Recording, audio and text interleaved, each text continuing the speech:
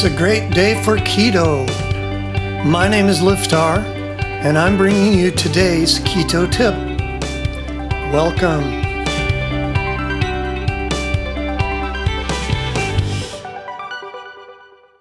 Today's keto bite.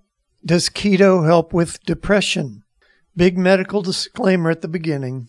This is not meant as medical advice in any way. I'm not a doctor. If you have severe depression, you need to call somebody right now for help.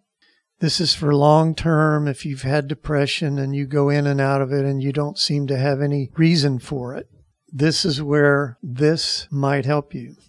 So the simple answer to the question, does keto help with depression? It very well could. There are a couple of big buts, and there are a bunch of variables. First is your genetics, which I have no way of knowing. I personally have issues with what I assume is mild depression. It's right in my genetics. I have the genetic printout. I can see it right there on the paper. Mine, in my case, is 100% affected by what I eat. If I eat something wrong, I can go into sadness and depression really fast. I can also come out within a day or so after I figure out what I ate wrong. It's a very definite, strong thing in me, but it did take some years to figure it out and really figure out what was causing the problem. And you have to do that by watching your diet very carefully and then taking things out one at a time until you see what's making the problem. In my case, a large part of the problem is grains. The gluten, which is in all grains except rice and corn, goes straight into the genes in my mental pathway. This is me, not you. Everybody's different. In me, it goes right in there and just wreaks havoc. It makes my brain go completely weird. Keto doesn't allow any grains anyway, so it will probably stop a lot of people's problems just from that.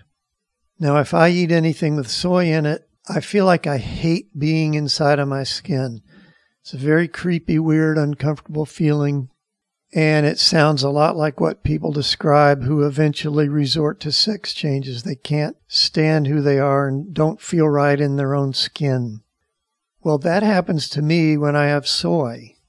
I don't know your case. A lot of people, it's just something in their food that can change the way they feel very deeply. You may or may not be as reactive to food. It may not be that obvious. You have to experiment. So back to keto and depression. There's another little tricky thing. When you first start keto, you can have some early keto blues, they call it, as your body dumps toxins and changes from burning sugar over to burning fat. So it's a little catch-22. Where keto might help you immensely in the long run, you might have to go through a little unpleasant patch at the beginning. If you think you have a problem with gluten, you can try giving up gluten for a while before you start the keto.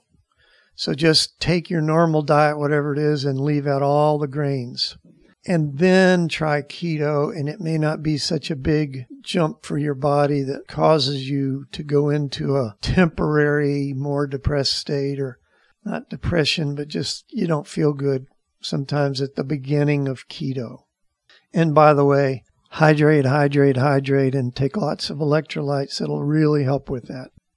The final answer to the question about keto and depression, qualified yes. For certain people, it'll be miraculous. For others, it'll help really a lot. For some, it'll help some. Some may not notice any difference. It depends on what the depression is from.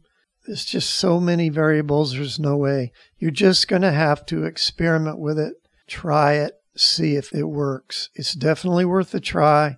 What do you have to lose but a few pounds? And that's today's Keto Bite.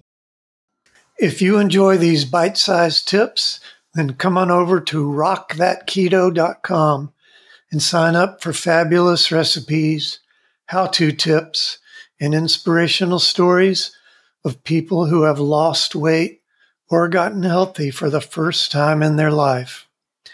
If you're ready to dive in and start losing serious weight, we have a foolproof 30-day plan all laid out for you. You can start losing weight today.